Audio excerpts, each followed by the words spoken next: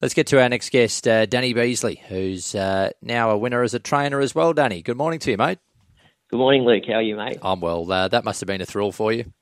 Yeah, it was, mate. Yeah, no, it was something that I like. You get to this stage of your career in racing and you're looking for new challenges all the time, and to take out a trainer's license was going to be a big challenge, and the first step is to get that winner. So to get it so early in that side of my career, it was fantastic. Yeah, good on you. It was tropical breeze there at Wagga, and we know you'd had that good experience too in Singapore, working closely with Dan Ma, who you rode a lot for up there, and he's a very good trainer in Singapore. So I'm sure that you've had just the perfect grounding to make that transition as well.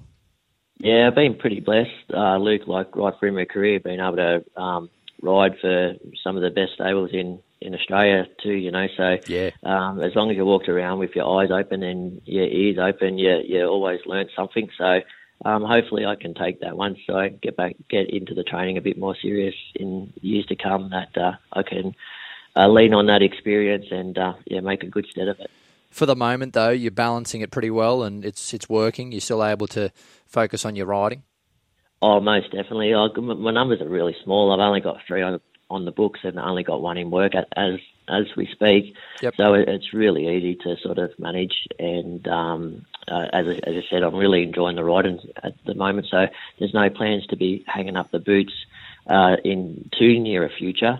But as the sort of next 12 months or 2 years goes on, we'll start to look at what's best. Yeah, you're still riding great, mate. So the punters, they want you out there, that's for sure. In race 1, you're on Jumeirah Beach, and looks like you might get the lead pretty easy here in the first. It reads that way, Luke, doesn't it? So he's a really consistent fella. He's been racing terrific this preparation, and probably just from watching his run and then reading a few reports from Will and Richard during the week in different outlets, he probably didn't stay the 1800 the other day. So coming back to 1500s, his wheelhouse, and he does look like he's going to get a really nice run, hopefully in the lead or on speed at least. And he looks extremely well placed today. Johnny Dash comes to town in race 4, number 5 for Mac Griffith. You haven't been on him recently. What have you learned from the videos? I thought he won really well first up. He attacked the line with a lot of gusto. And then the other day, he had a really nice run, and he went to the middle of the track, and it probably, just when he was going to the middle of the track, there was one sort of getting in his way, and sort of the winner shot up the inside, and there was probably, it reads that he ran 5th, but there was probably a lot more merit in that run. Steps up in class, obviously, coming to a Saturday 72. But Matt Griffith I've known for a hell of a long time, and he's a very, very good trainer, and you wouldn't be bringing him to town if you didn't think he'd had a chance. Yeah, for sure. What about race 5, number 8, Leave Me Some? She's an 8-year-old, been back with David Atkins for a couple of runs now, and I mean, these older mares, Danny, do you find that a couple of runs under the belt is always beneficial? Yeah, most definitely, isn't it, Luke? And she showed on the Beaumont track there the other day, she's still got plenty of left in her.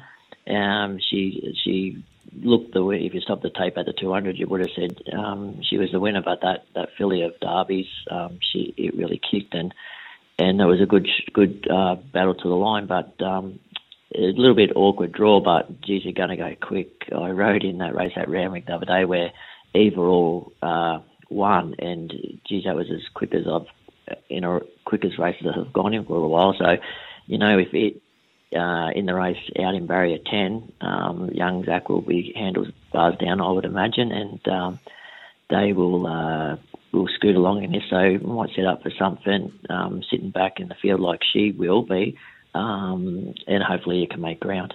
Absolutely. Oh, mate, turn it up. They go quicker in those 900s at Albury, don't they? Well, yeah, I might have been exaggerating there. Only staring, mate. What about in race 6, number 11, Loving Silla? I like the fact that Greg, despite freshening her up, he goes to the 1,800 metres. I like that intent that he's happy to run her over a distance that she wants. Yeah, exactly, isn't it? So she's shown through her career that she needs these trips, and I think that's I've got no problem at all with her too, because she'd be fit. She's had like a lot of runs over the last 12 months, so she'd have a really good residual fitness. And once they're fit, you don't need to be dropping them back in trips to get their fitness up. So drawn a little bit awkward, but she's as consistent as the day is long, and deserves a go at a race like this for sure. Race 7, number 9, Touristic in the feature race today. He'll run well. Yeah, he ran super at Randwick the other day, and he's actually a really consistent horse when you go back through his form. He's a horse that blinkers on today, which he's gone from the winkers to the blinkers, and I heard Paul speaking during the week on another outlet saying that they've just been worried about him getting too far out of his ground. So I'd say I haven't spoken to him yet, but I'm tipping that they're going to be asking me to go forward on him with a bit more intent with the blinkers on, in a race where it doesn't look there's a little bit of speed, but not a huge amount of speed, but hopefully we can get him across and get him into a nice spot. And he just looks like he's a horse that is typical English horse. Got to get him out, get him going, get him a bit of room and get him mobile. But he's I think it was his last win was here when Chad rode him, and it was a great win. He really seemed to enjoy Rosehill that day. So hopefully he can bring back that form. And, mate, finally, race 10, number 4, Elusive Jewel, is your last ride of the day. Yeah, she ran quite well. First up at Randwick off a really long spell.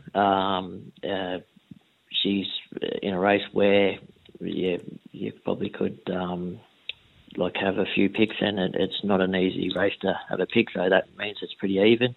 She's probably going to keep improving with whatever she does, and I think her last win was 1800, so indicates that she probably wants a little bit further. But there was signs in her run the other day that she could come here today and run a really nice race once again. Mate, quite a few rides. Wagga Tuesday, anything we should keep our eye on? Wagga Tuesday, I'm riding a horse of Leon and Troy Corstens. I am Sugai, I think how you say it. Yep. He's 2 from 2.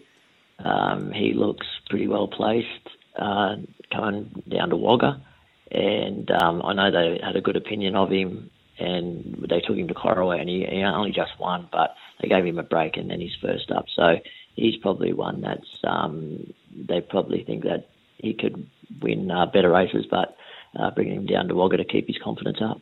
Beautiful, mate. Good luck today, and good to catch up as well. No worries. Thanks, Luke.